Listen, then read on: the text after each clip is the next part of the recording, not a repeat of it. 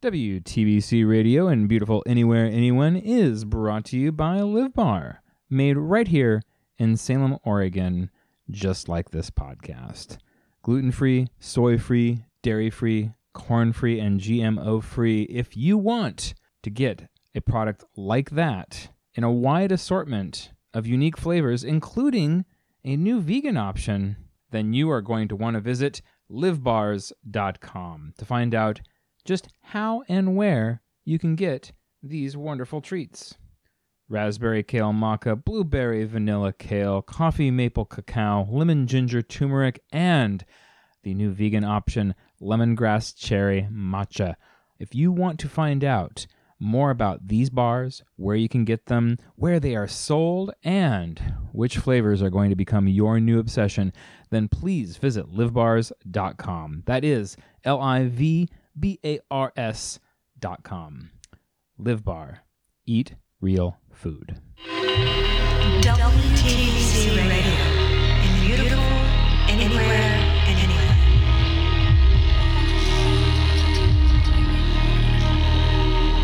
It's our conversation with a vegan and a butcher.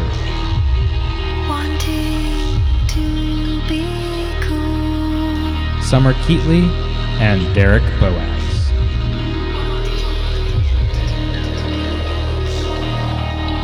We actually prepare caramelized carrot soup in this one.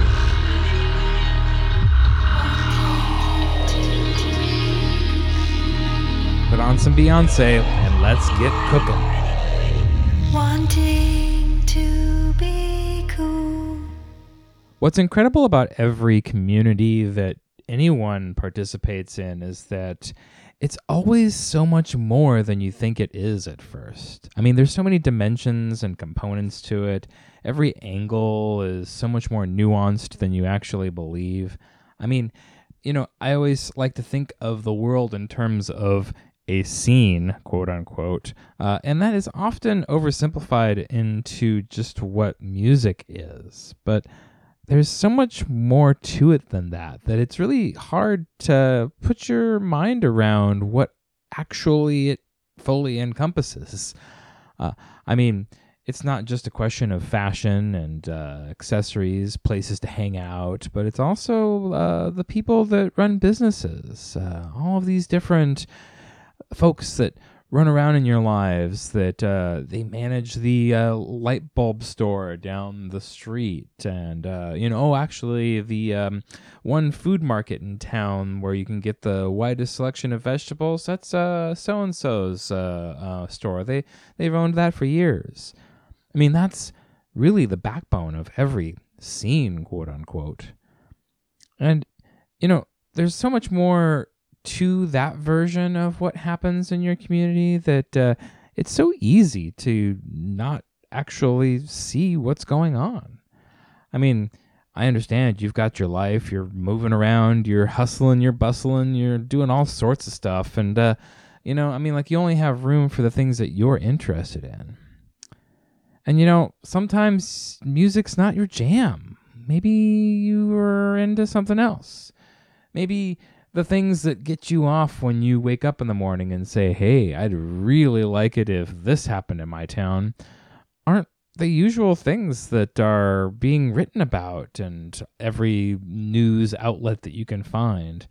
There isn't a blog post that summarizes, hey, this is going to be the thing that's going to really get you excited. This isn't like a easily findable thing. There's people out there that are still operating with paper and pen. There's no internet necessarily going to key you into these homegrown activities. And that is at the center of what makes A Vegan and a Butcher so exciting to me. It really has a down-home, backyard kind of vibe to it, where not only does it actually bring you back to these experiences of enjoying meals with people that you like and having conversations about interesting things, but there's also this sort of, farm life quality, a sense of, this goes beyond the social media concerns of the world that we live in. This goes beyond all of the news paranoias that are motivating everybody to just completely freak out. This is about growing food in your backyard, preparing it for people that you like, and enjoying it together. And that's something that is so easy to forget when we're trying to rush to these appointments or these meetings that we have constantly. And, I can't even think of the number of times that my wife and I have had to turn to each other and say, can we just get something quick so that we can get going? Which is a horrible thing to say. I mean, what an insult to food to reduce it to this thing that you get quickly and then move on. I mean, it's a shame, really. And the real tragedy of it is that not that we don't get to enjoy food, but that's really kind of how we end up killing ourselves. Not to be too blunt about it, but once we stop paying attention to the things that we eat and we stop paying attention to how all of that connects to the community we're a part of, we lose sight of one of the most important things about having access to all this stuff, that food is meant to be enjoyed. It's meant to be shared. It's meant to have a relationship in your life that isn't just some sort of sustenance. And that's a really complicated and tricky thing to convince people who are constantly on the go, managing their calendars in a way that makes it very difficult for them to even get all of their appointments into one day. Let alone, what, you want me to stop and savor a meal? Are you insane? Yes, actually, we are. And I'm hoping that A Vegan and a Butcher helps deliver a little bit of sanity to what we're talking about. Full disclosure with this episode before we move on, what you are about to listen to is the first time that I've tried to present cooking, actual food being prepared on the show while we do the interview. And because of the nature of cooking and the way things work when you're preparing meals and whatnot, we actually had to do it twice. And so what you hear on the show is what sounds like one seamless preparation and iteration of the caramelized carrot soup recipe that we use in this show. But it was actually two different preparation and cooking sessions. And that's just, it's hard to get everything in, There's so much going on in the kitchen, and it's, you got questions to ask, and you want to know what's this and what's that, and on and on. And so it made more sense. We're not trying to cheat you in any way. We're just trying to fairly present the meal that we cooked. And so just know that there is a little bit of editing on this one, really only because we wanted to make sure that it's not 20 minutes of dead time while we wait for the Instapot to finish. So that's basically what you lost in the editing. But hopefully what you gain is a better understanding of what it's like to hang out with Derek and Summer in the kitchen. And that was really what this episode was about, too, is, for what all that Vegan and a Butcher is and what they do, I learned very quickly that what this is secretly is an excuse for them to hang out with each other. And that's what I really love about what they do. Yeah, and they have events that are happening, and they are connected to the garden that they work on, and we talk about all this stuff in the conversation. So that's certainly stuff that we get to. But the real substance of it is this rare relationship where Summer, an ardent vegan, is working on events and preparing meals with Derek, an ardent butcher, so to speak. And it's not like they spent the entire time fighting over ideology and who's right and wrong when it comes to their diet. It's really about these events and these meals that they want to put on together that can attract the largest number of people from a community that they're trying to support. And I think that that's really key because, instead of arguing, they're doing something. I really like that. They can have different opinions. They can actually have completely different diets and means of interacting with the world and philosophical motivations behind those things. And yet, when it comes to this meal, when it comes to getting together, sitting around a table, enjoying some food and talking about the place that you live, they throw all that stuff out the window. WTBC Radio in beautiful anywhere. This conversation was recorded at the Space Concert Club on March 12th, 2018. Carrots and the yogurt are in the fridge. The shallots are on the speed rack.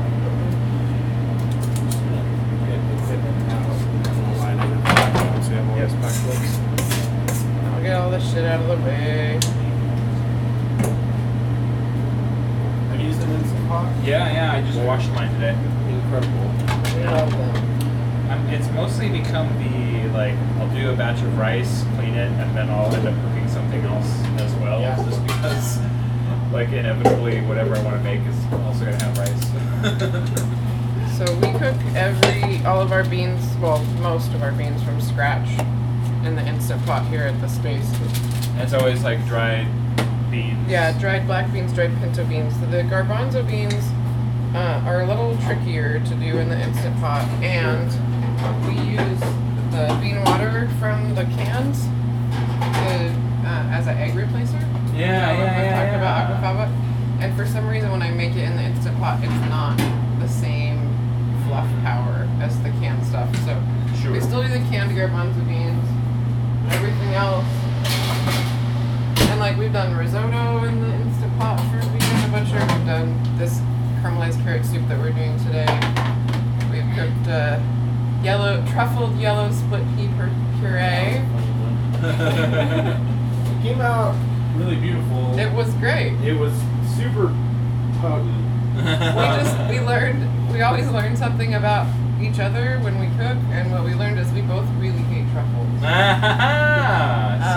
Which is funny, we got really positive Everybody loved positive it. responses on it. Right? It was just so intense back here as a jar It was of yellow Play-Doh that smelled. It smells like fucking it's bad. Well, and your opinions change dramatically too when you have to cook it regularly or prepare it regularly. True, but as someone who is not classically trained, all of those kinds of ingredients like saffron and truffles and all the expensive things, I'm like, oh cool, I get to use that. Sure. And the first time I had truffles, I was like, that really? That's it. Same with saffron. I was like, I don't really, why? I mean, okay. Well, so that's kind of a good transition. it's a little bit affirming that he thinks truffles are bullshit too. Well, it's kind of a good transition to asking about how you got into cooking, because that's something that I think is everybody who does it probably has so here's how it happened to me. So how did you get into cooking? Okay. Me? Wait. I wanted to hear Derek's answer first. So, my bio says I got into cooking at the arms of my matriarchs. So, all of the women in my family cooked. My grandparents, my grandmother, both of my grandmothers were cooks in different ways. And my mom, being a single parent, also cooked a lot. So I was a cleaning kid, so I would just sit on the counter in the kitchen and watch them make whatever they were making. Sure. I also really liked to watch people cook that weren't my family. So Great Chefs of the World was a show on PBS. Oh yeah. And I used to watch that a lot. And just I'd marathon it at home alone, like a latchkey kid kind of thing. So sit at home and watch people cook stuff. And crazy things like mango coulis and all of this weird squeeze bottle of stuff. And there was definitely an era of TV cook stuff that was very inspirational for people who were you actually learned to cook as opposed to food TV now where it's all just drama and is that guy gonna win? Right, that right. shop thing, or is he gonna get second place? You get more out of it if you're watching a YouTube video in a way. Like Yes. TV has kind of become like a non-stop game show. Yeah, I was really addicted to the Food Network, Sure. home of Chop, when you were actually learning to cook. So it was, Sarah Moulton did Cooking Live every evening from 4 to 6, and she would make all kinds of cool things. There was Chef du Jour, which was, like a revolving door of somewhat famous chefs who would teach you a few things. Yeah, So that came on around midnight. That was right about the time I would get off work from my job at Borders, and I'd come home and Stan and I would watch Chef du Jour and Taste with David Rosengarten, also one of my favorite shows ever. Slowly get inspired. Yeah, like I learned about the background of food, and the Too Hot Tamales taught me a lot of knife skills that Derek is now reteaching me. So yeah, TV basically, watching people. Well, how did you get into cooking, Derek? Like, Similar story, I think. I just grew up. Both my parents have cooked all the time at home. I have a funny story about the first thing I remember cooking is my dad teaching me how to make gravy with breakfast. Being 6 years old and running around in my underoos, Sure. and breakfast is my dad's thing, and so he would make a pan of bacon and then turn the grease into gravy for bacon and egg sandwiches or whatever it was. That's funny how it usually with parents divides along a breakfast line with cooking. Like Yeah, one does absolutely. breakfast and the other does something else. Very definitely. And my mom loves to bake, and she's always been a really good home cook. We tend to defer in the kitchen because she is very recipe oriented. She has a hard time imagining dishes coming out at the end without following step-by-step instruction.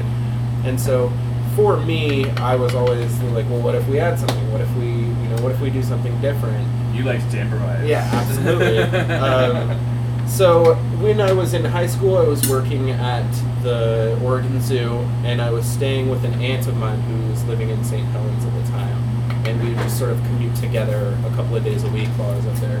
And she is a much more adventurous eater and turned me on a lot to cooking some strange recipes and some things I hadn't seen at home, or taking me places. We would go hang out in grocery outlet or something like that and find all of the weird foreign products that we hadn't seen before. How do you cook that? How do you Yeah, cook that? right, exactly. That really kind of sparked something. And then when I was in real college, and I have to make the distinction between culinary school and real college for people.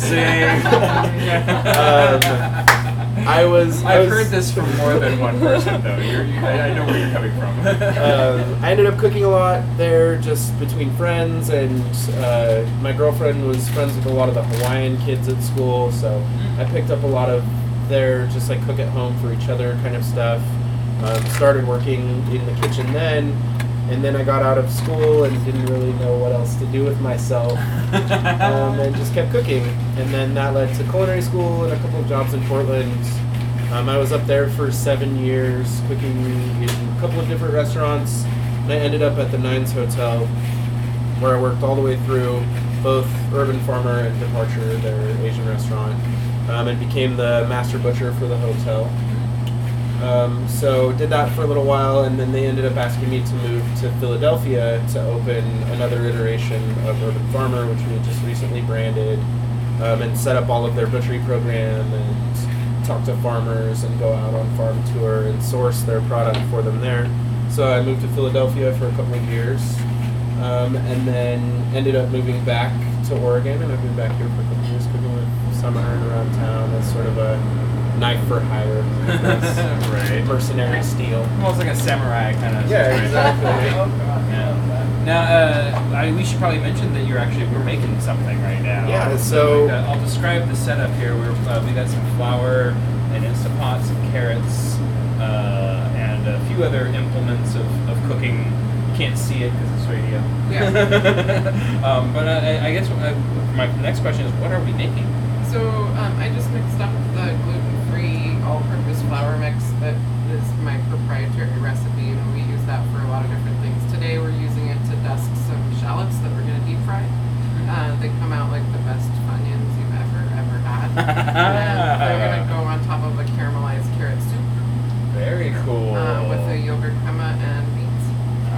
This is a throwback to one of the first dishes we did together at our first Valentine's dinner. 158 is for lovers. This was the amuse-bouche we sent out. So we use the Instant Pot as a pressure cooker to caramelize the carrots in a way you wouldn't be able to in any other liquid format. They cook at a higher temperature, so the sugar caramelizes differently. And then we'll puree that. We're going to cut and dust some shallots and fry those off for a little crunchy topping. We've got some yogurt we made from coconut milk and probiotics.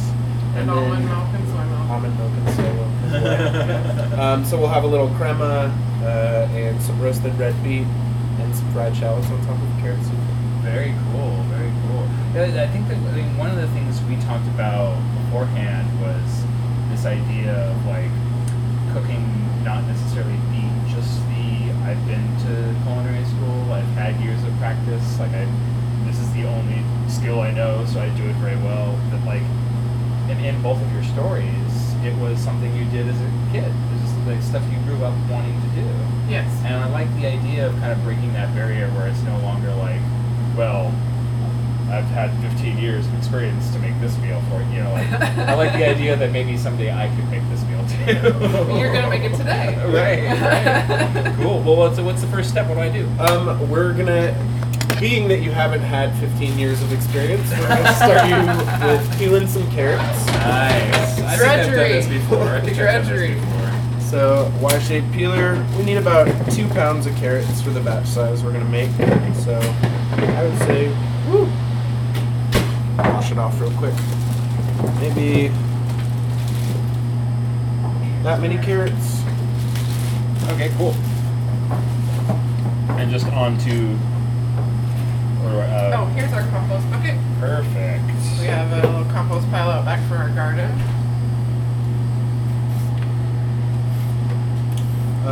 While that's going on, I am going to slice some shallots, which I'm using a mandolin. Super scary piece of kitchen technology. Every person I know who's worked in a kitchen, all of their injury stories start with a mandolin. I have, about yeah, right. Yes, I have one of those. It's one of those things where it's like, even as a non-cook, I'm pretty well aware to treat that with more respect than you think. Oh yes, it will bite you. I have a running theory that Here? when you buy a new one, you have to bite it first, or else it will bite you back. Right. There you go. I just sharpened my knife the other day, Derek, and it bit me. I told you to bite it. Yeah, Gotta show it who's boss. I tried. My sweet, sweet knife. I sharpened the end too sharp, and then ran my finger down it. Blood. Isn't that the samurai thing too? Again, all over. Yes. We gotta draw blood.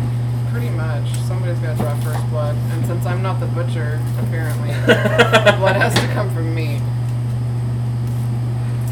So I know that with you, Summer, you have actually a cookbook that you wrote that has like not just recipes that are vegan, but has replacement suggestions and whatnot. Yeah. So. And what I mean, there's a lot of places I want to ask about, but like, what inspired you to write a cookbook?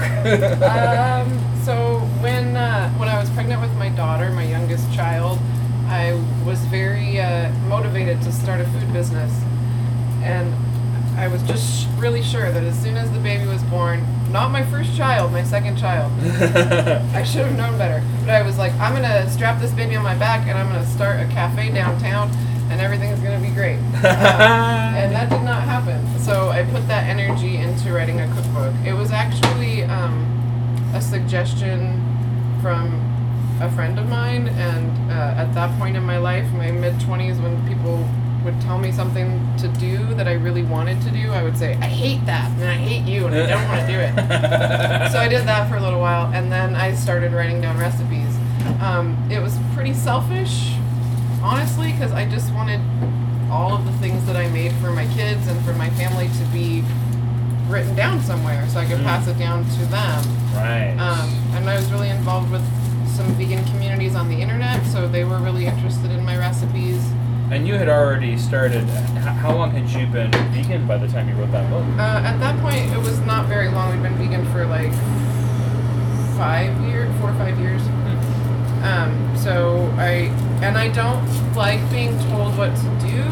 So I wrote it myself, I edited it myself, I published it myself, I did the artwork myself. So all of the errors in the Glad Cow cookbook are mine. But it also has like a little bit of a zine-like, almost DIY-ness. It is to a slim volume. Yeah. Yes, it is much like a magazine. It's not very big, but it reflects the writer in a lot of ways. Where like if it had been professionally edited and whatnot, yeah. it might have stripped away a little bit of the summerness. True. of it. Oh yeah, absolutely. And part of how I cook is that I look at recipes as blueprints, and so there's not a ton of recipes in the book, but there are a ton of ways to modify those recipes into other ideas. And See, so, that as someone who doesn't know much about cooking, that's the part that really appealed to me. I was like, oh, I could change this any way I yes, want. and that's the whole point. There's actually a little tiny bit at the front of the book that talks about substitutions for eggs and milk and the kinds of things that vegans are often asked about. But then there's also like, how can I make this recipe my own with flavorings or different ways of preparing, and gives a few ideas of just like flavor profiles for different ethnicities of food. So that if you want to make Mexican food but you don't know what's in it, here's just like some basic spices to make something taste more like that. Yeah. So part of how I cook and how I teach people to cook is teach basics, teach blueprints, teach ideas, and then everybody can do their own thing and make it really personal on their own. Yeah, I like that too, where it's like the cookbook almost becomes like a philosophy guide in a way. Yeah, it is. Wait, yeah. I'm working on a second book. I have been for a very long time, and I just need to finish it, Sure. which means I need to decide it's done. Well, I was going to ask too, because like that, it was about, I think, 10 years ago, right?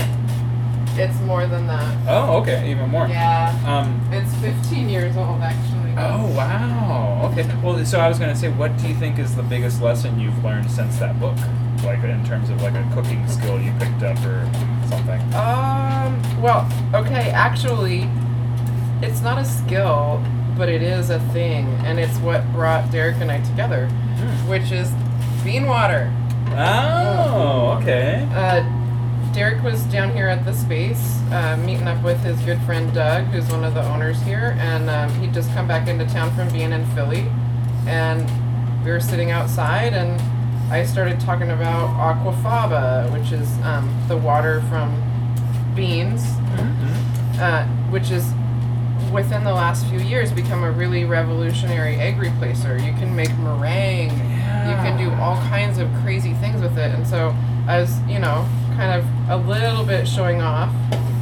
Do you know about aquafaba? This is like the hipster equivalent of asking about Gang of Four or something like that. And so I told Derek all about it, and that's something when I wrote my book with all of the egg replacing techniques and milks and different things, I had no idea about aquafaba, and nobody did. Oh, yeah. So that's something that would definitely change. Oh gosh, it changes the book I'm trying to finish now. Thanks, Austin. But yeah, I find that kind of interesting because like the thing about cooking is that like writing a book is always a snapshot. Like it, yes. like it's of that time because you change so much. Yes, and I am always changing my recipes. It's part of the problem at the Space Kitchen here is my prep cooks always are like, wait, we're doing it how now? What? Because I'm always trying to figure out a better way, a better process. Process is really important to me. If you want it, you can have it, but you gotta learn to reach out there and grab it. If you are looking for professional photography and contemporary style and glamour, then J. Jean Portraits is your destination. Based right here in Salem, Oregon, just like this podcast, J. Jean Portraits can offer the right kind of photos for the project that you have in mind. Family photography, personal branding, magazine-style fantasy photo shoots, band photography. J. Jean Portraits wants you to look and feel your absolute best, and they know that professional work at a reasonable cost is the way for you to get there. WTBC radio listeners will be able to take advantage of a contest where they will be able to enter and win a photography package by J. Jean Portraits. Please keep listening for contest details and how you can win these awesome, awesome deals. But until then, please visit jjeanportraits.com for a dazzling gallery of photos that will help you decide what kind of photography package will work best for you. Home, business, or just because you're feeling sassy, J. Jean Portraits will deliver these perfect snaps every single time. That's jjeanportraits.com, a professional look tailored specifically for you. Now, when you had met Summer at this time, were you like thinking like, oh, I need a cooking partner or anything, or were you just? Not necessarily that I needed a partner. I was just really curious to see how the Salem food scene was since I had left it, and it had felt. I was struggling with just like getting a job in town. I had ended up picking up jobs in Portland, and I was helping a friend out in McMinnville for a while. Sure. And I was pretty disheartened that while there's some exciting things happening here, it's very exclusive. Right. It's very much, there's a downtown boys club kind of feel to the fact that nobody is very collaborative around here. So I was looking for ways to engage that like collaborative DIY mentality that I loved so much about the music scene in what I did. And while I play music and I'm all over the place here, the space felt like a natural platform to do so. And I was so through the roof to meet Summer, someone who was like-minded and like, well, what if we did it this way? What if we did it that way? That I had been doing my whole life. That it didn't seem the super huge stretch from vegan to butcher that I think a lot of the other professionals I had incurred Right. had felt about it. And to this day, it's hilarious that I think that I honestly get a harder time from my friends who are professionals in this industry than Summer gets from her friends who are vegans. That's so You know, funny. Yes, you would expect the vegans to be really, really hard about it, and I know vegans like that, but most of the people I know, both professionally and as friends, think it's a really great thing that Derek and I are doing this together, and I was expecting to be a pariah. I wonder if it's like a big city, small city kind of thing, where like you I get. think it's kind of a punk thing, because Oh, okay, yeah. the vegan culture didn't start in punk, but there is a big community there, and it's Sure. about doing what's needed, doing the thing in the moment. DIY, make it yourself, collaborate with whoever as long as you're like-minded. And even though Derek's a butcher and I am a vegan, Sure. we are very like-minded in the way that we approach food, both as like how to prepare it, let's try things, let's experiment, but also like there are limited resources. We need to be careful. We need to focus on local things. We need to focus on sustainability and food accessibility. So Well, like and we're it's- not all that different. And it's funny that like punk rock really had always championed all those things, but it yeah. had limited it to basically fashion and music. Right. Which, I mean, like, two things that I'm sure we all love a fair amount, but Yes. like, there's definitely like a need for, what do you say, punk rock can exist in other forms too. Right. Yes. For sure. That's very cool. So like, just in terms of the history lesson here, vegan and a butcher, how long did it take from meeting to let's put on an event? We planned our first event that night. No, that's not true. That's not true. We talked to each other that night, and then you messaged me a little bit later, and was like, maybe the next day. It was like I stayed up all night reading about Aquafaba. How do my friends not know about this? We should do something together. And then like a day later, he coined the phrase. Posted on my Facebook, a vegan and a butcher walk into a bar. It's been really fun cooking, yada. So I think that's the point. Like you came back down to the space a couple of days later and pitched this crazy idea to me, and I was like, yeah, like I'm always down to cook and learn new things, and I was really excited, but all of my friends know Derek for the most part because he grew up in Salem, but I did not know him. When I started hanging out in the music scene, he had already left. prior to that, I was raising kids and doing that thing. So like, Sure. everyone knows Derek but me.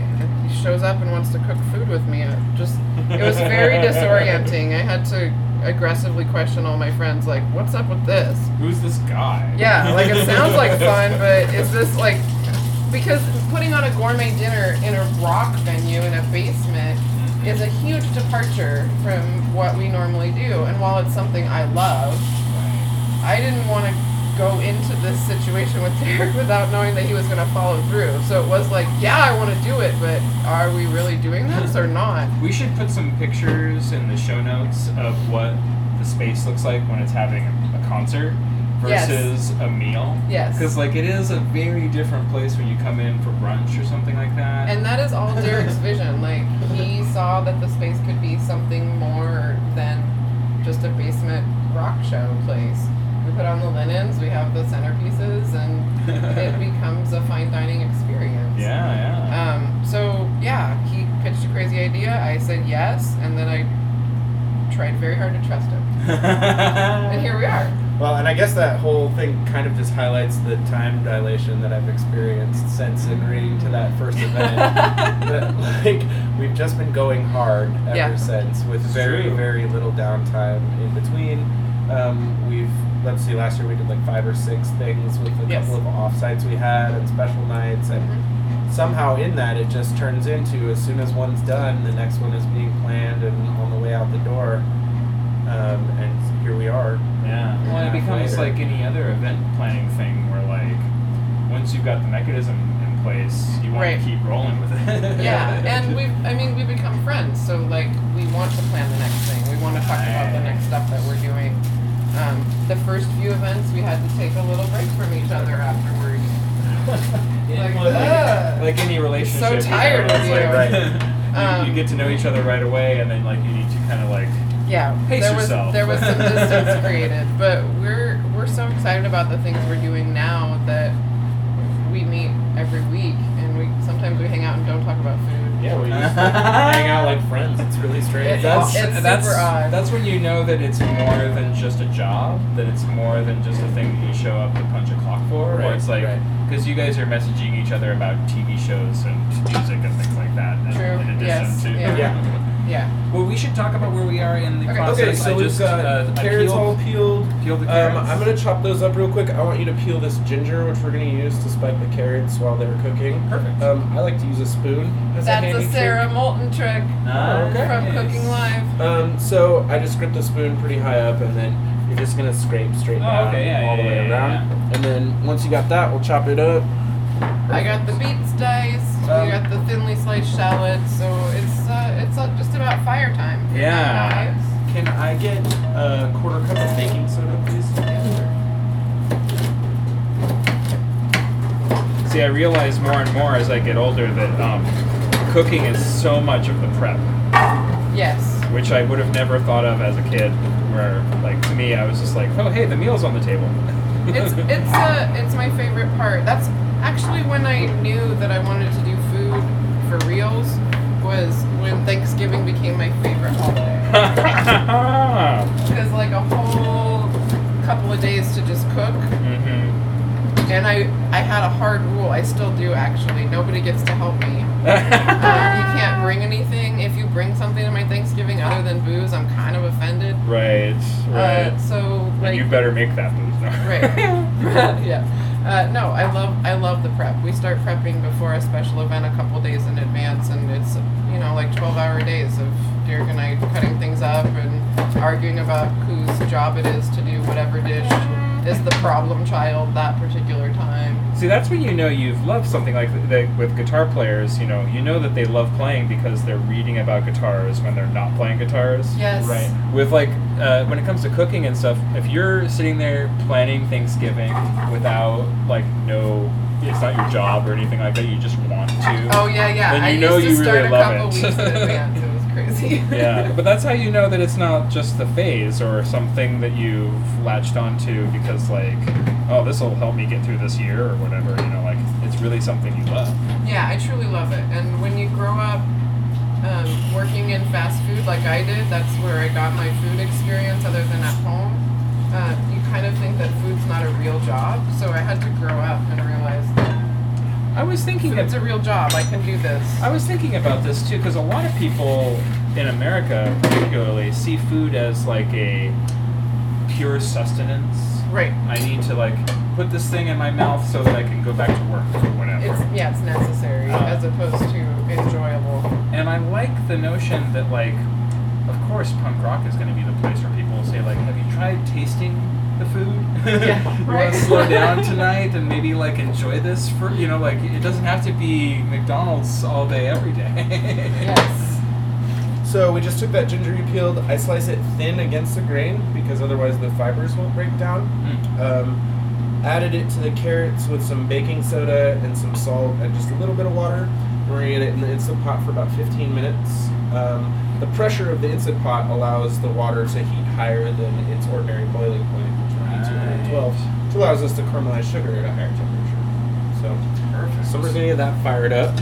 Meanwhile, I'm gonna have you help me dust some of these shallot rings so we can get those in the fryer. Here's your dust. So this is that flour mixture that you did earlier. Yeah, this That is a the- proprietary gluten-free mixture that we use when. Sorry, no links to recipes. That's not how that works. But I will tell you what's in it. And when Derek and I do our vegan and butcher events, we try to make as much accessible as possible as far as allergies. So we think about nut allergies and wheat allergies and soy allergies and try to have a few options for everybody on the menu. So sometimes we serve wheat, but most of the time when we're having, especially all of the desserts are always gluten-free. So anyway, this flour mixture is a mixture of potato, rice, corn, and garbanzo in varying quantities and Nice. iterations. And now everyone's gonna try to figure it out. Yeah, have fun with that. It's incredible. It really does work like all-purpose flour, which is so crucial in baking that when you're trying to convert gluten-free or recipes that ordinarily have gluten in them, all-purpose flour, you need a workaround for it. And so this has worked great for frying stuff, for baking stuff, all of that. It's been This is a slightly lighter version of our flour mix. So we have some that we use for like a sponge cake kind of all-purpose flour, like a cake flour. And then some that's a little thicker, more like a bread flour. So this is like the cake flour version. It's a little bit nicer for the deep fry of the shallots. It's crisper. Cool. So I'm gonna have you take, and we just want a handful at a time in our flour mixture here. Got it. And then we're just gonna roll them around in the flour, pick it up on all sides, and make sure they're nice and broken up. And then I like to just shake them through the sieve so that We have a fine mesh strainer over a bowl to catch all of the dry stuff. That way you don't get too much dust in the fryer. Right. Thank you, because I'm the one that cleans the fryer. well, and especially with like flour dusting and stuff, the particulate is so fine that it tends to burn your oil the longer it's been in there. Sure. Makes everything taste that way. Yeah, and then you gotta clean it. Should I do another handful? So yeah, let's do another handful in there. I got you.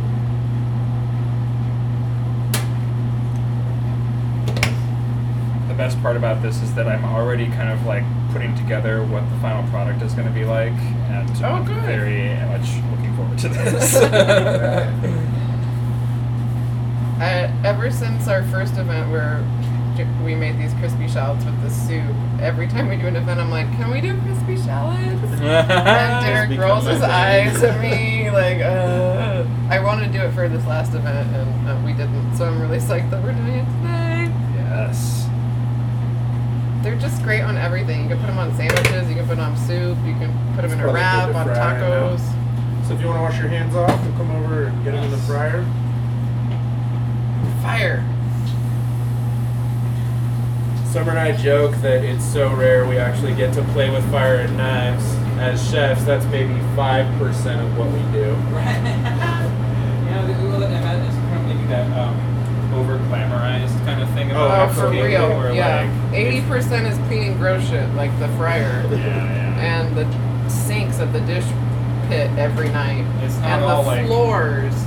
Yeah, I think the Anthony Bourdain implication of cooking shows is kind of, in a lot of ways, like made it like, oh yeah, it's cool to do this part and that part, but like they never show the really dull, Right. parts. Yeah, like cleaning the towels. Oh, there That's you something go, I'm there doing you today. go. Alright, so we're just gonna lay a basket with the fryer already, and then you're gonna take and just sort of lightly drop them on the top so it's flat up a little bunch. Let's get just like an even layer on all sorts. Okay, this is bringing me back to my fast food days. Yeah. I recently burned my eye with a deep fryer. Oh, the worst burn I ever got was on a fryer. I think at McDonald's probably. Some oil down stuff and caught me with my open eye. Oof, pretty terrible for about a week. You know, I don't miss much about fast food, but I miss fried pickles. Ooh, I love fried Ooh, we can make pickles. some fried pickles. I got some pickles. We got this dredge. Looks like a snack. Just gonna knock them around a little bit, stick together. And I've got a tray to catch them on right here with some paper towels. The key to getting them really, really crispy is to get as much oil off the outside as soon as they come out. Yes, shake it. Shake it into there, and then also try to absorb some with the paper towel. Fry it relatively quickly. Sure, because they're small and thin. I like to put a rack over the paper towels, and then it holds them above it, and the paper towel, as long as it's touching the rack, still wicks the oil away, but you don't have the oil sitting with the paper towel right on it. We have Right over there on the left bottom. That's real space. There we go. there it is. We're going to fry all of these shallots, and I'm going to eat them. What? We can. We're going to. I'm telling you that we are already. So they're just kind of getting like a little bit of light brown Yeah. around the edges. GBD is the term that chefs have used with me before. For a millennia, yeah. Yeah. Alton Brown. Golden brown delicious. Yep. There you go. We want to make sure that we have a little bit of salt. Because we're I going to don't want have to that. season them right when they come out while they're still warm. I did salt the flour slightly. Close. It has become a process to learn how the gluten-free flours react, and that comes down to like the color of their caramelization is slightly different, Sure. things like that. So you still get to golden brown delicious, but it just appears in a different spectrum than standard bleached. Well, and I think this is the other like fast foodification problem that we run into, where everybody's used to food looking exactly the same Right, every absolutely. time, and like there's variations depending on the onion you get or the Right. flour you use. Well, and so much of that is what makes high quality food so beautiful, is and so close to art. I think is the preserving the sort of natural fractility and randomness of herbs and vegetables and things like that. Changing from being the number 5 fries. Right. So those look pretty damn delicious right there. Yeah. And then you just salt them. Yeah, take a pinch of that salt and just dust it over the top. Salt Bay or something. This looks better than onion rings, I will say for sure. They're delicious.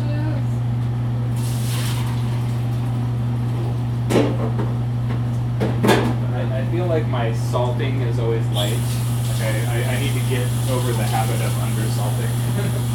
You did a pretty good job. That was great. Why don't you try one and let me know how it goes? I'll tell you if they're good.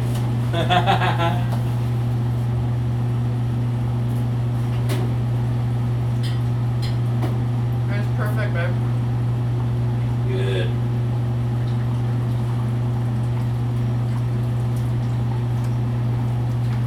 Derek and I were talking about how chefs don't eat. You just pick at things. Yeah. Oh yeah, We salty have- bites like over a garbage can. Sure. Yeah. Never sit down, never with dishes. You just taste things. So my wife did a lot of cooking and restaurant stuff for a long time, and her eating habits, I think, are entirely dictated by what it was like to get a 5-minute break to run in the back and shove something in your face really quickly. Yep, that's real life. Our food habits are gross. But I think that like what's funny about that too is that like when you put on an event though, like you are there to actually slow down. Like you are not there to like rush and have a quick 5-minute thing in your mouth and then move on. Like, you want to actually. That's what we want people to experience, yes. Yeah. But we rarely experience that. Just too busy. Yeah. Somebody's got to take you guys out on a date.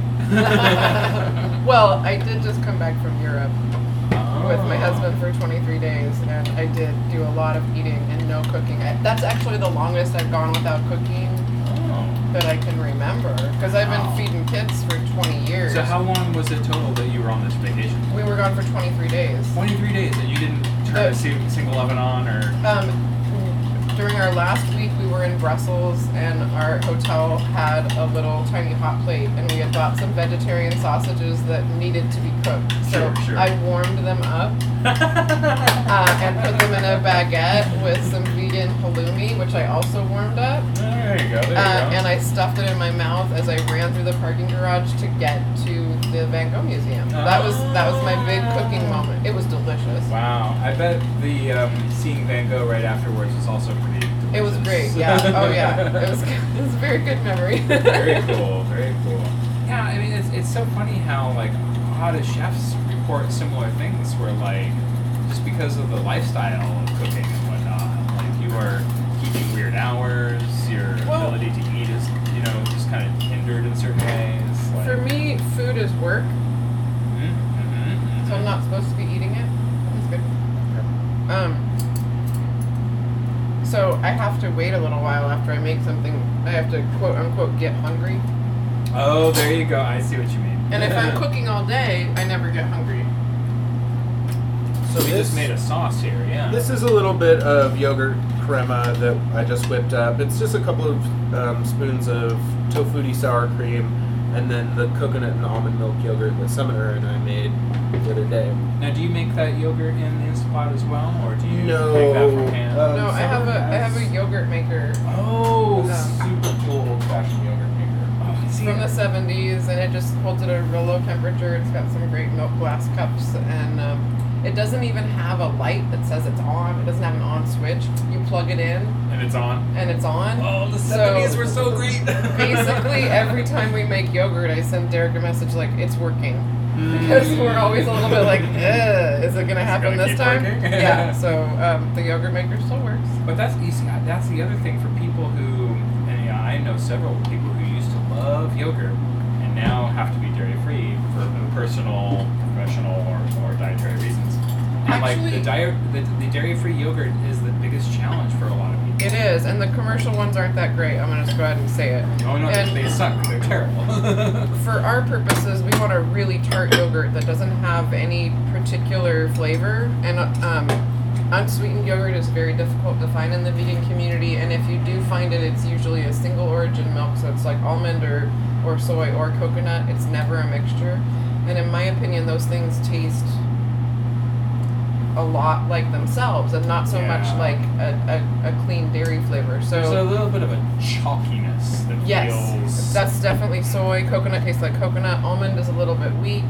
So we do a proprietary blend of coconut milk and soy milk and almond milk of varying sweetened levels, so that it more mimics like an unsweetened, fresh-made yogurt. And talk about old-fashioned appliances. The only other thing we're pulling out now is a Vitamix. Yes. Something that you probably would have had in the 50s. Yes. The old jet engine. We use the Vitamix all the time. Vitamix, Instant Pot, KitchenAid, and Cuisinart. Those are, and the mandolin. It's not really a machine, but those are the things. And a lot of these things could be done in other ways too, so it's not like you have Absolutely. to have these appliances to make these dishes. Right, but you can make yogurt in an oven at home, as long as you have a really low temperature setting, and you can keep an eye on it. You can make it in an Instant Pot. You can make it in a crock pot. I just like the yogurt maker that I have because it's kitschy, and I got it for $12 at Value Village. Well, and the other side of that too is that if you're producing for a large number of people, suddenly the appliances become absolutely essential. It is, and unfortunately, we're still using like a lot of home-size appliances around here. I haven't actually seen anything that isn't too unfamiliar in a regular kitchen except the deep fryer. You wouldn't Yes. believe how we pulled off that first event. The first year of events, babe. We had no hood at the time, so we were unable to use a lot of the like really high heat equipment. Yeah. And so we were left with induction burners, which are little A hot plate. Call it what it is. It's a hot plate. Cooked our first You know, meals it was, on a hot it was plate. college life, man. You know, Yeah. like you're living in the Yeah. dorms again. We had 2 hot plates. We had a little home-sized deep fryer that Derek brought in, and that was it. Panini Two- grill. Oh, the panini grill. Panini grill, 2 hot plates, and a home-sized deep fryer is how we did all of our first 3-4 events last year. Full-size production events. Yes. And I know a little bit of the behind the scenes. It's a bit of a longer story, but we have to thank Rob Groves, actually. Yes, Rob right? Groves is integral in our ability to deep fry things. And, yeah, all the corn dogs to Rob, honestly. Yeah, serious, man. Thank you, Rob. I mean, he's a hero for a number of reasons. But Yes. Oh, yeah. Vortex remover among them. But he's been great at helping out at the space. Our space family is awesome. It's not just the people that work here. It's the people that come here and the people that play here. And Rob's in a band that plays here often, and we really love how much he loves what we do. And that seems to be like a very essential part of Vegan in a Butcher, where it's like it's not just that it's like a job or a business. It's like these are people you would want to spend time with anyway. These are events that you'd want to put on anyway. Yes. And meals you'd want to cook anyway. Yes. Oh, yeah. Planning the meals is our favorite part, I think. It's the time. I've said it's the time that we like each other the most. I would agree with that. Yeah. Because we're planning out our dreams. We're talking about cool stuff. And then implementing that is when we hate each other the most. Like, Right. why did we say we're going to use gooseberries? We found the gooseberries. It We was did the garlic find- scapes that really. The garlic scapes. Don't Escaped talk us, about that. That's a if you will. secret. That's a secret. We'll cut this part out.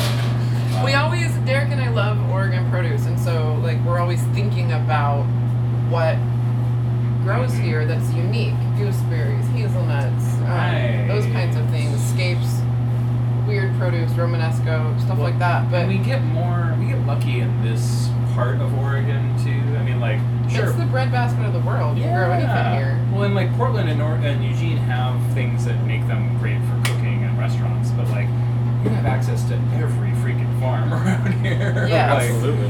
It's like anything that they grow, you can have in your kitchen. Yes. And it's like 30 minutes away at the most. Yes, but we plan our meals a couple months in advance, and then we're like, scapes should be available in May. Chinese long beans shouldn't be a problem. Yeah, we should be able to find long beans. And then we're driving all over town, way over our shopping time. What the hell? Summer, why did you say gooseberries? Trust me, we'll find some in a can at Broad's. Yeah. Shout out to Roth's. Thanks for those gooseberries. Cool. Well, our soup should be just about done. When it is done caramelizing in the Instant Pot, we're going to take it out and put it in the Vitamix, whip it up real nice and smooth, and pass it. And after that, we'll have our little toppings here. What does pass it mean? Oh, we're going to push it through a fine mesh sieve to remove any particles. Yeah. I love this. This It's is that like, gourmet technique. Sure. Well, this is something I probably wouldn't have done if I was trying to make this at home. Where Right. I would throw Me everything neither. in the pot and then just eat it. Right. I would blend it all, maybe chunky style at home, and I would not do all the fancy stuff that Derek and I do. So it's kind of fun. WTBC Radio is also sponsored by Peggy's Vegan Hot Sauce. Locally made in Portland, Oregon, Peggy's sauce is 100% vegan and 100% ready for you to experience a taste explosion you'll want again and again. Available in 3 flavors: Hotter Melon, Ghost Berry, 5-Star Gary, Carolina Reaper.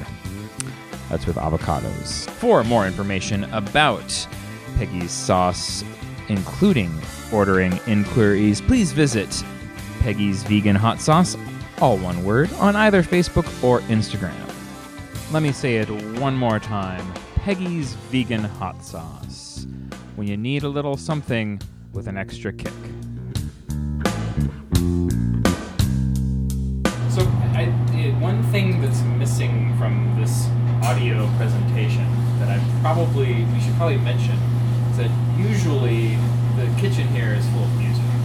Yes. and I'm sure that, like, you know, if we weren't doing this, that you guys would have music playing anyway. Yes. Yeah. I'm kind of curious, what is a good, like, vegan and a butcher playlist? Oh God. So maybe Derek needs to say about. There is a lot of Beyonce, Nicki Minaj, and Kanye West, Cardi B that gets thrown around a lot back Little bit of here. Drake. Little bit of Drake. you need This to is dance, all. No, right? that's all me. He's That's talking about me 100% right now. Summer. Yes. Occasionally I'll sneak some things in there, which I like to put deathcore on. Sure. No, you don't. You put on like soul and shit that slows it down. I do really love the funk and the soul. Funk is fine. Some Zapp and Roger. I love to put Zapp and Roger on. So it sounds like if you guys can dance to it, it's a little more kitchen. There is I like- something about the tempo of Yes. what's happening. I like it to be up. That's why I choose hip hop. I think Kanye is our middle ground. That might be. Yikes. He complains less when we listen to Kanye than when we listen to Nicki. Although we did listen to Beyonce all day on her birthday, and he never complained. So Nothing wrong with a good Beyonce day. for the first year of the space, that's all I listened to was Beyonce. And I think this is common too with other people I've talked to who are cooks or work in kitchens. The music becomes essential to the process of. I can't work if it's quiet. I have to have music on. This is an anomaly, and I feel weird.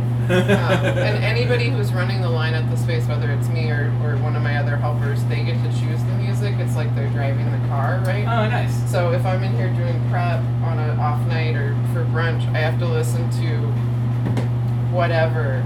Sometimes it's Topher's weird death metal. Sometimes it's Viola's emo playlist. Oh, nice. So, yeah. I don't feel so bad that I make people suffer with Beyonce because I have to listen to that stuff. But it's definitely like a kitchen thing. Because every kitchen I've been into, like, there's just music before I even get to the smells. Yes. Yes. Always music. Yeah. Well, I guess that's a good transition because I know you play music. I do. And, too. I've been accused of such I think things. well, you're currently in Mouth, playing around town. But it sounds like you have a bit of a Salem history that's outside of cooking. Did you play in bands before? Yeah, absolutely. I think every Salem character worth their salt has a bit of a pedigree. Fair enough. So I've been playing in Mouth for quite a while, and actually Mouth has returned after a couple-year hiatus. That before I had moved to Portland and gotten really serious about cooking, we were booking pretty seriously around and doing that 2009 through 11-ish. Before that, I released an album with Daniel Remington under the Electric Cities moniker. Okay. Did some West Coast play out for that. Before that, I was in Man Bear Pig. Daniel was telling me about this. So we talked about this actually on Daniel's episode, where he was saying like it'd be funny to do reunions because it would have to be really annoying. Oh yeah, absolutely. I have been trying to get them to reunite Man Bear Pig because I want to experience it. Danny's one of my good friends, and they are resistant. Unfortunately, one of our members lives in Tennessee right now, so barring family tragedy, which might be a good platform for an experimental death metal concert. I'm not going to put any money on it. Sure. But it seems like did you have music as an interest when you were young too? Definitely. Yeah. My dad is a drummer and a singer, and so I've had a kid at home and been playing since I could touch the pedals. And Sure. We've constantly just had random guitars and things around, and I got really serious about it in school as I was taking symphonic music classes and things all the way up. And I actually ended up, for the beginning of my real college days, pursuing a music minor. Oh, okay. So I was doing theory and taking classes for piano and all of that. But yeah, it's always just been a really important part of my community, whether it be with family members at barbecues or how I meet people in Salem, Oregon. It seems like a very Salem thing too. Like I haven't met anybody who hasn't been in a band yet. I have not been in a band. Maybe you might be the only one I I have not been in a band. We Yeah. did joke about how being in a butcher is like being in a band. It's a because little bit. being in a We band. carry heavy shit. Mhm. All of our equipment's expensive. Right. It takes up all of our time and attention. The only way to make money is to go on tour. So Right. Oh my gosh, it is like a band. That's a good analogy. I'm not musically inclined. I just facilitate the music. It's fine. But you know, I definitely like the notion that like you have a musical kitchen and a musical background and component to this organization because like I don't know, it's like when you go into an office and like they have really bad music playing Oh yeah. and like you realize that's the job you're gonna have to have for a while. Like I don't know if I could do it. Like I feel like kitchens are like really. Headphones. Yeah, exactly. I feel like the notion of like, well, we gotta be able to shake a little bit while we're doing the shake and bake or whatever. Oh, yes. Like it definitely it's more appealing than like the old vision of fancy restaurants where you have like the stuffy guy in the culinary school outfit in the back. In the chef whites that never get dirty. Right. Yeah. No, we're a messier place. I am often singing off key. I can vouch for that. Yeah. Oh, shut up. we do a little dancing. There's definite shit talking. Sure. In fact, if we're quiet, if we're not singing or talking shit to each other, we're pretty sure one of the other of us is angry. Yeah, something's off. Something's Somebody will not start okay. making cookies. If Like, we're you all right over there? It is kind of funny. This conversation has been relatively curse-free considering all the kitchens I've been in. I'm trying to control them now. Plus, we were well, just around children the other day too. I was gonna say we've been working with middle schoolers, so we've been making an honest attempt at Sure. being responsible. The grandma filter starts to Yeah. come on. Yeah, trying to clean up our fucking grammar, goddammit. Well, and this is, I mean, I guess talking about the kids thing, so Vegan and a Butcher is also kind of parallel to this Isle of Dreams. Isle of Treasures is Derek's baby in our backyard. Yeah. And like, I mean, like, a lot of places try to be where you can have, like, the food grown either near to or on site if possible. But, like, this is, like, I mean, like, it is outside the back door. You could, like, pluck things from the kitchen almost. Yeah, we do. Yes, we do. So, like, I love that notion. Like, this was just your baby idea. Well, one day, or- we were all out there smoking cigarettes and other unhealthy habits, and I saw an unused space around here that didn't have any sort of purpose. It was just stacks of old wood and a ladder and some garbage, and had the 2016 dream to turn it into a grow space. And I had no idea what that looked like. I had done limited rooftop gardening with a couple of the places I'd worked for, and I knew that it wasn't really viable enough to totally support the kitchen as far as knocking the produce bill completely away. But what it could provide was a platform to introduce people to what goes on here, moments that we could feature in our events and things like that. And so it's kind of blossomed from there. Well, and in the same way that like people who come to these events and go like, oh, maybe I could cook this at home, like knowing that the stuff was grown, not in like some professional garden or anything like that, but just in these kind of like planters boxes that you guys built. Yeah, absolutely. And I mean, it's taken us learning as much about gardening as anyone we've taught, and that not only can you cook this food at home, you could grow it at home.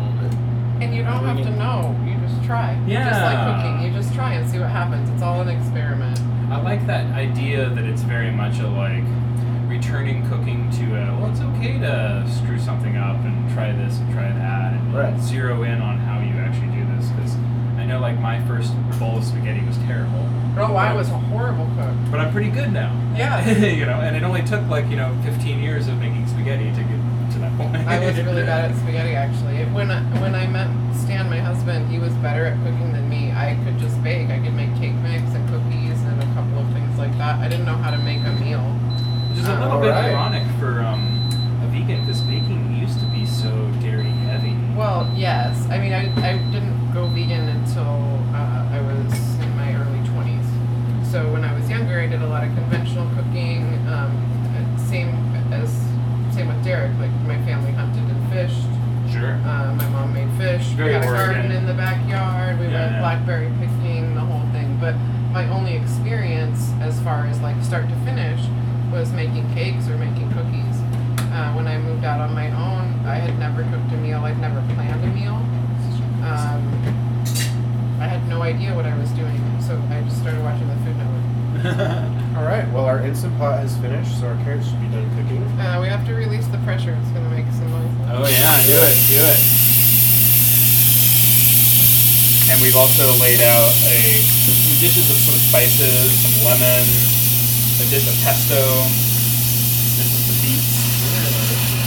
Cool. So I have some dry spices out for us to flavor our soup with. This is a really good opportunity for you to continue to build layers of flavor.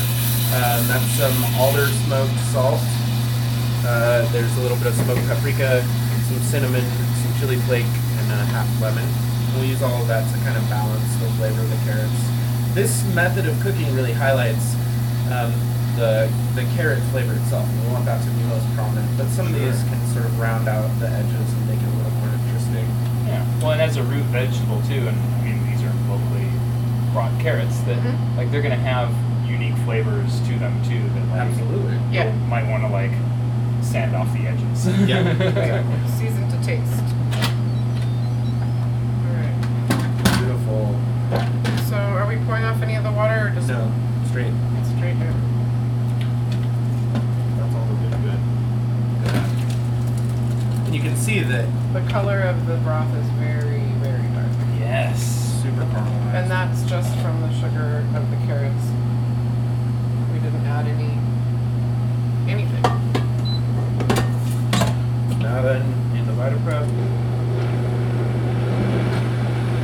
It purees so quickly because it's already basically softened. Right. I mean, you could probably puree it with a fork if you didn't want to get it into Right.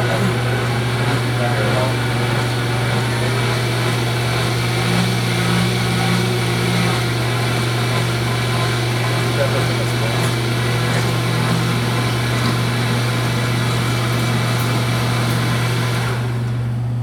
The steam rising out of the Vitamix.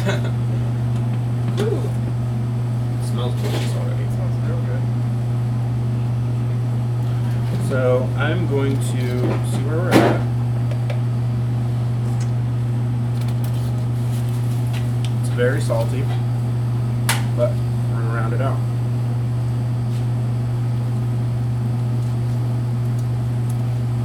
So squeezing lemon. before adding any of the flavor here, he's adding lemons. It has like an almost kind of carrot soup with a salty, a carrot-ish, what I imagine carrot soup would be, with a salty kind of aftertaste. And we're adding some lemon and some other things. Smoked paprika. Will we grab brown rice syrup too? Yep. Up the sweetness just a little bit on that. Yeah, this is the initial taste is a very savory dish.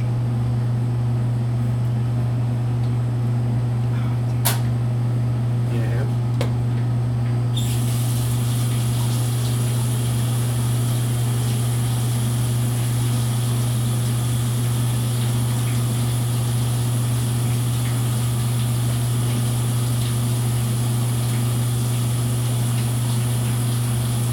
So they're trying to loosen the lid of brown rice syrup.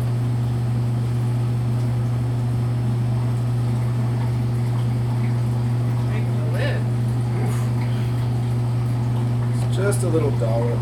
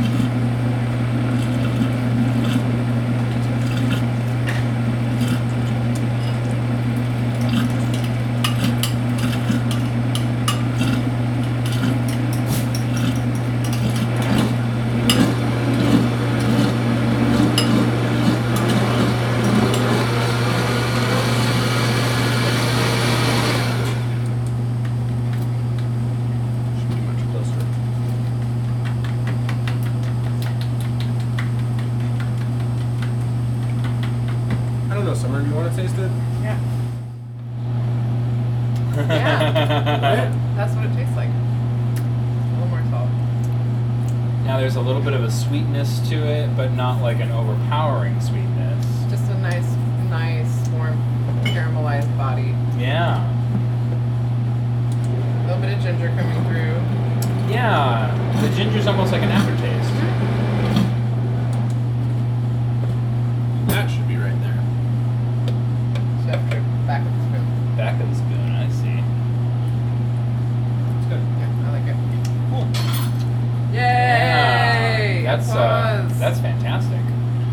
Thank goodness. So now we're gonna strain it through our mesh sieve. Just make sure we get all of the chunks out.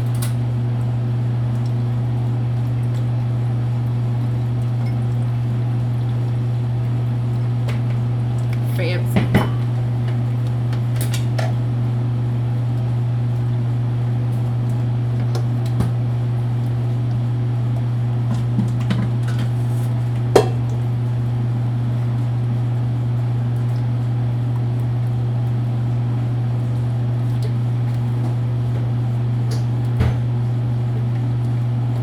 This will leave us with like a nice, super smooth, velvety texture.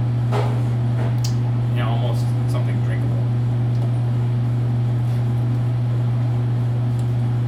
Where is the line between soup and tea? You know? Right. Well, especially as I get older and I realize that sweet teas are not where it's at. It's the savory teas. Absolutely.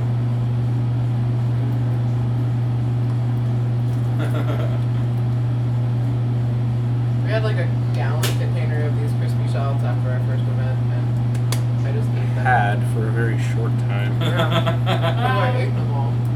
They're good. You're supposed to be happy that I like the food you make, Eric. It's probably a good way of looking at it.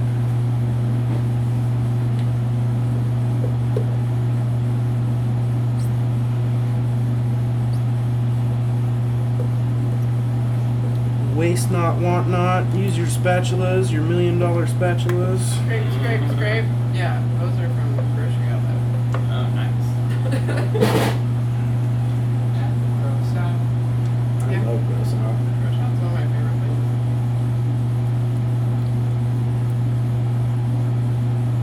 I put a surprise in the fridge, or in the oven. We have the last two super large cashew stuffed mushrooms from Seed Party. Yeah. It's come out really nice.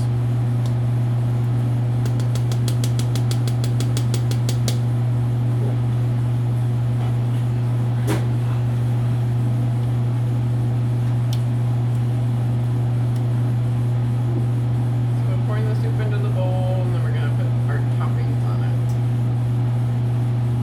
I gotta make sure to get a photo of the finished bowl. Yes. You ring your camera. I did not realize. Don't you think I know that Summer? So then I'm gonna come through with beets.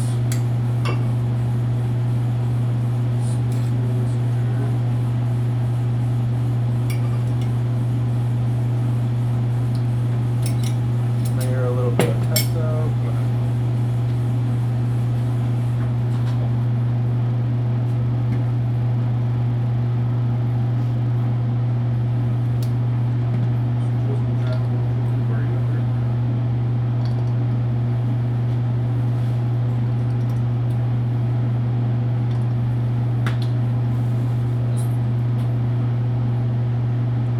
Crunchy yums. I think that's the one you're doing a picture of.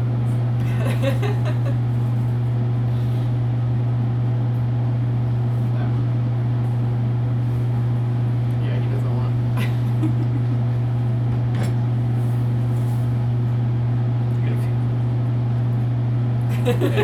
Get the thumbs in there. Usually we flip off our food at the end of the No, there's nothing wrong with that. Let's get some spoons. Let's get some soup. Yeah, let me find the.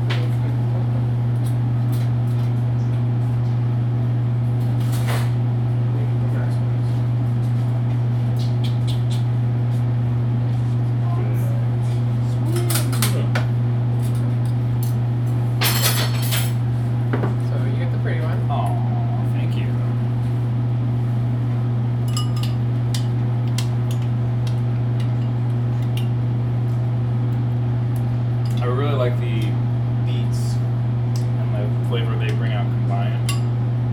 Absolutely. Different kinds of sweetness. I like the pesto this time. That's new for this dish for us. It,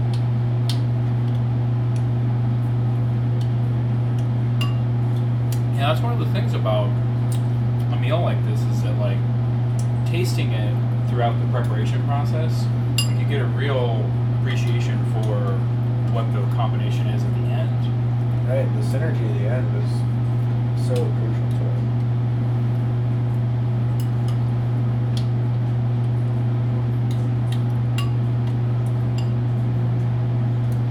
This is one of those things that if I was able to knock this out and surprise my wife, she would have absolutely flipped. no, you can. Mm-hmm. And again, we're eating standing up. We're Kitchen- using dishes. Kitchen tradition, right? Standing up. It is really strange that we're both like using real plates and spoons. It's usually just hands and tasting spoons. Or fingers. Like, I'll have something, give him a little bit, we just move on. Right. And almost in a way of kind of like keeping each other's energy up so that you don't like lose it as the Oh, evening that's real. progresses. Derek's actually really good at remembering to cook for the people who are cooking. I just get like head down and go through, and he'll like hand me some food. Oh, cool. Thank you. Yeah, we had just made some cashew cheese for our 159 dinner, and we were all prepping and tired and whatever, and he deep fried some cauliflower and put that over the cashew cheese, and it was like, it was so good. I felt alive afterwards. Well, I hate to talk while we eat, but we should probably talk a little bit about the next coming event, because I mean you've obviously been doing this for a while, and this year seems to be kind of like stepping up the game a little bit. Absolutely. So like, when can people taste this next?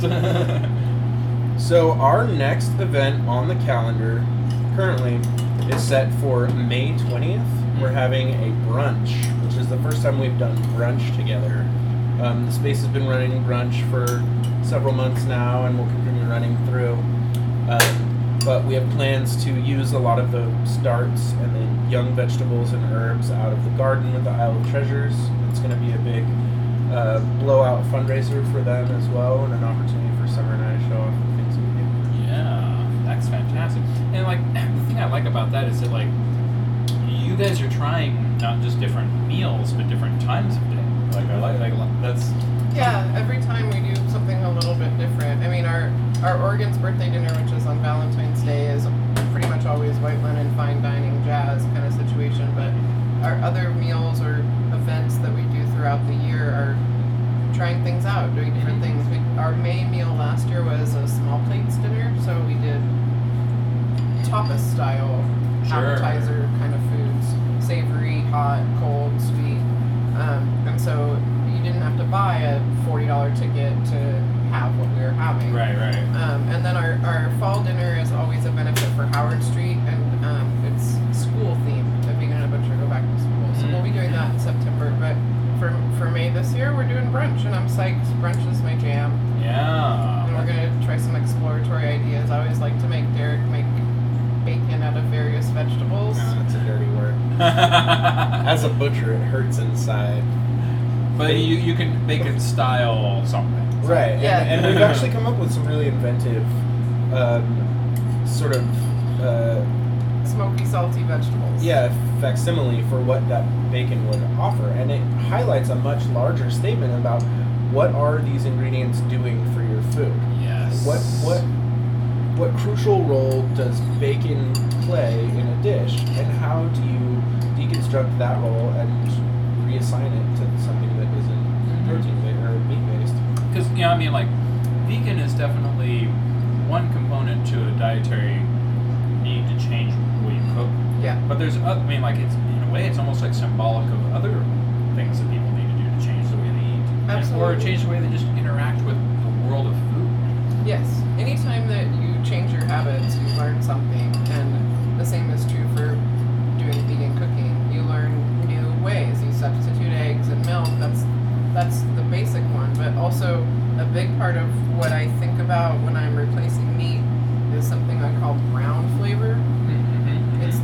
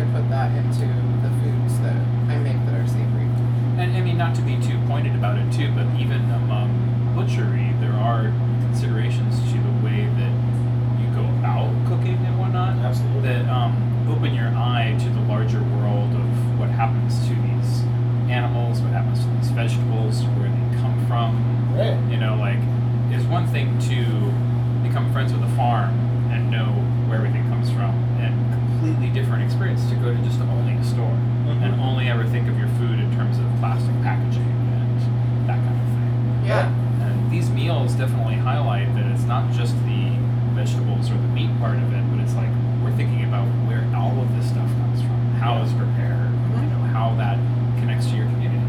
There are a lot of moments that seem to bridge these last couple of like major moments in cuisine, where we've seen the molecular gastronomists and the farm to fork movement and the push for organics. That there has to be something sort of derivative from all of those that represents them well, despite the actuality of them not always being super pretty. Every heirloom tomato isn't beautiful, but we should be pushing for heirloom varietal vegetables. I remember the day that I realized that not every carrot was going to look the same when you go to like a farmer's market. Yeah. And like how exciting that was to go like, wait, well, they're not just all these yellow or orange tubes, but they can have these other characteristics. Yeah, too. absolutely. And like, like the further removed we get from the way that food is produced and the way that it is prepared as well, the harder it becomes for us to become conscientious eaters. Yeah, absolutely. That's part of why the garden, the Isle of Treasures garden, is such an important part of what Derek and I are doing, is because we care a lot about where food comes from. And growing up as Valley kids in the Willamette, we learned where food comes from. Our families grew it or killed it. And I think there's a disconnect, not just with the kids of this generation, but with the adults. They don't know how to grow food. They don't know where it comes from. They don't know what to do with it once it is grown. And so it's really natural for us to have a garden where we can talk about that before we talk about how we make our food. Yeah. I think about my dad, who was so excited about TV dinners for his generation. I love TV dinners. So excited for pre-packaged food that to him, gourmet is like whatever you can get it safe. You know, Right. to him, like the less work you put into the cooking, like his whole mindset is like, I don't have to hunt this, I don't have to like, none of that, Yeah. And it's funny that like I'm really kind of coming around the other end of it, where I'd much rather talk to the farmer because like I'm kind of like wondering what's in that package. How is it made? Why are they farming? What do they like to grow? Yeah. I love stories, so that's more interesting to me too.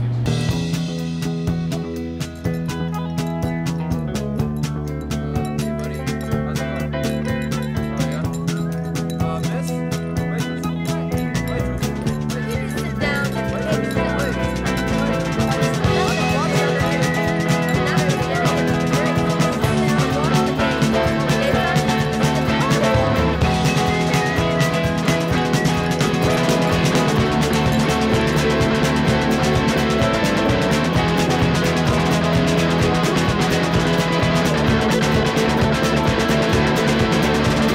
And that's going to do it for us this week. My conversation with Summer Keatley and Derek Boaz, collectively known as A Vegan and a Butcher. And they put on all sorts of cool events and things. And what I recommend is that you start checking out what they do and pay attention to the social media that they have for these events. I'll put links in show notes and all that good stuff so that you can stay on top of things. But yeah, a lot of fun. I'd never prepared caramelized carrot soup before, and apparently it's not as hard as I thought it was. So go me, and us, and we. The program theme music is by Paco and Laura Jones, and our closing music is by the band X. Don't forget to check us out online, anywhere, anywhen.wordpress.com.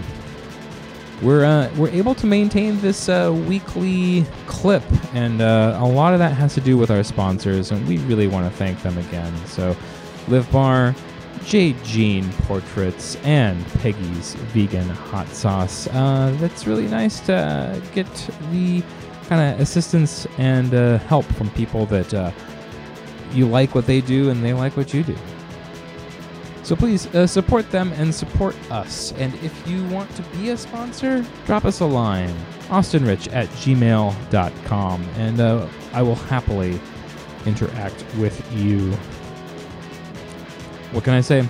You guys are wonderful. You guys are beautiful. And without you, there would be no show. be seeing you.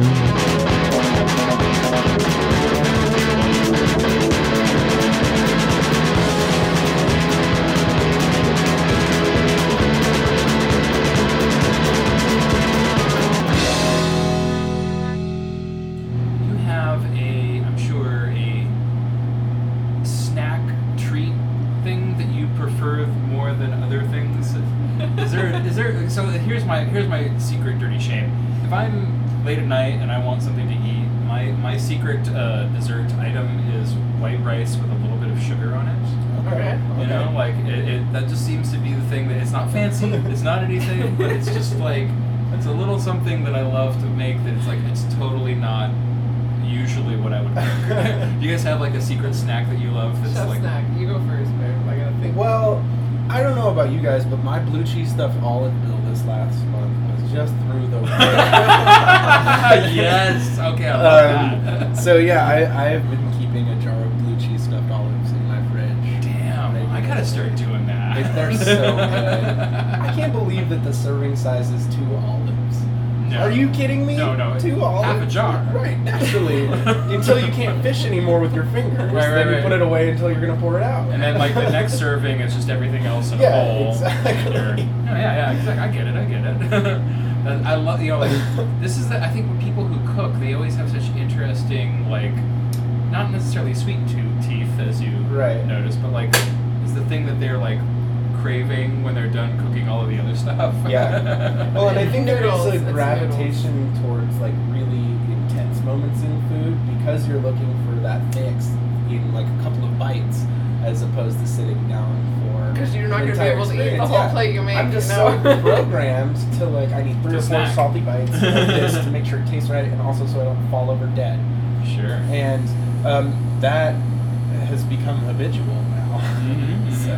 Yes. When you say pasta, are you putting anything on this pasta, or? So I've been real into noodles lately. I love burgers, so that's kind of my thing. If I get off work early enough when other places are open that serve vegan burgers, because I don't want to cook a burger You don't want for to make myself. your own. If I get off early enough, I'll go get a burger. But lately, I've been real into noodles, and that's just like I got some great ramen, gluten-free ramen, and I just cook that up before I leave for the night and toss it with whatever. The other day, I tossed it with some of the duxelle that we made.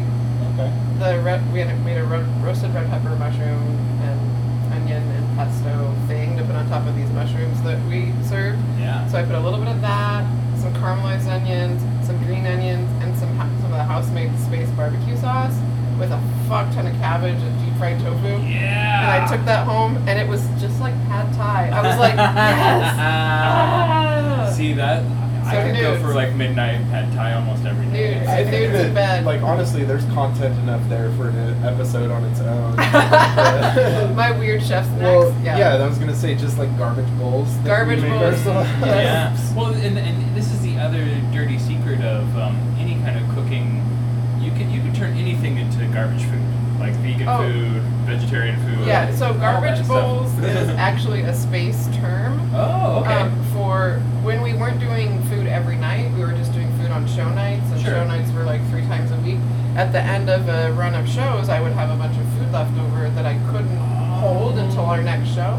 So I would Yeah. make a bunch of bowls of whatever and Yeah. bring them out to the staff or whoever was here, like, do you want a garbage bowl? Sure. And so now people ask for garbage bowls, but they're not a pre-existing They're not a- thing. yeah, It's yeah, just, yeah, what do yeah. I have that's left over? I like that. It's almost like the old hobo special that you used to get. Yes. It's just kind of like whatever's in the kitchen. Exactly, You it's just that. It's toss Chef's it together. Mercy is what it's called at other places. Chef's Mercy, I like that. Yeah, so yeah, there's a place in Astoria that we love to go that you get the Chef's Mercy. I get the wimpy vegan Chef's Mercy. It's like you can't handle spicy, and I'm vegan.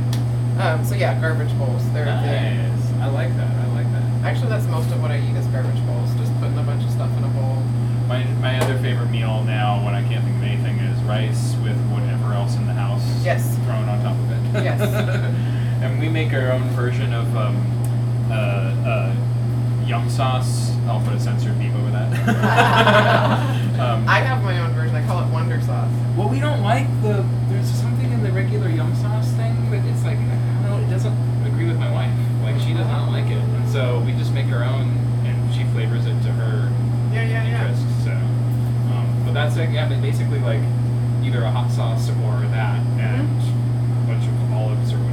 Yeah, gravy, cheese-ish, queso.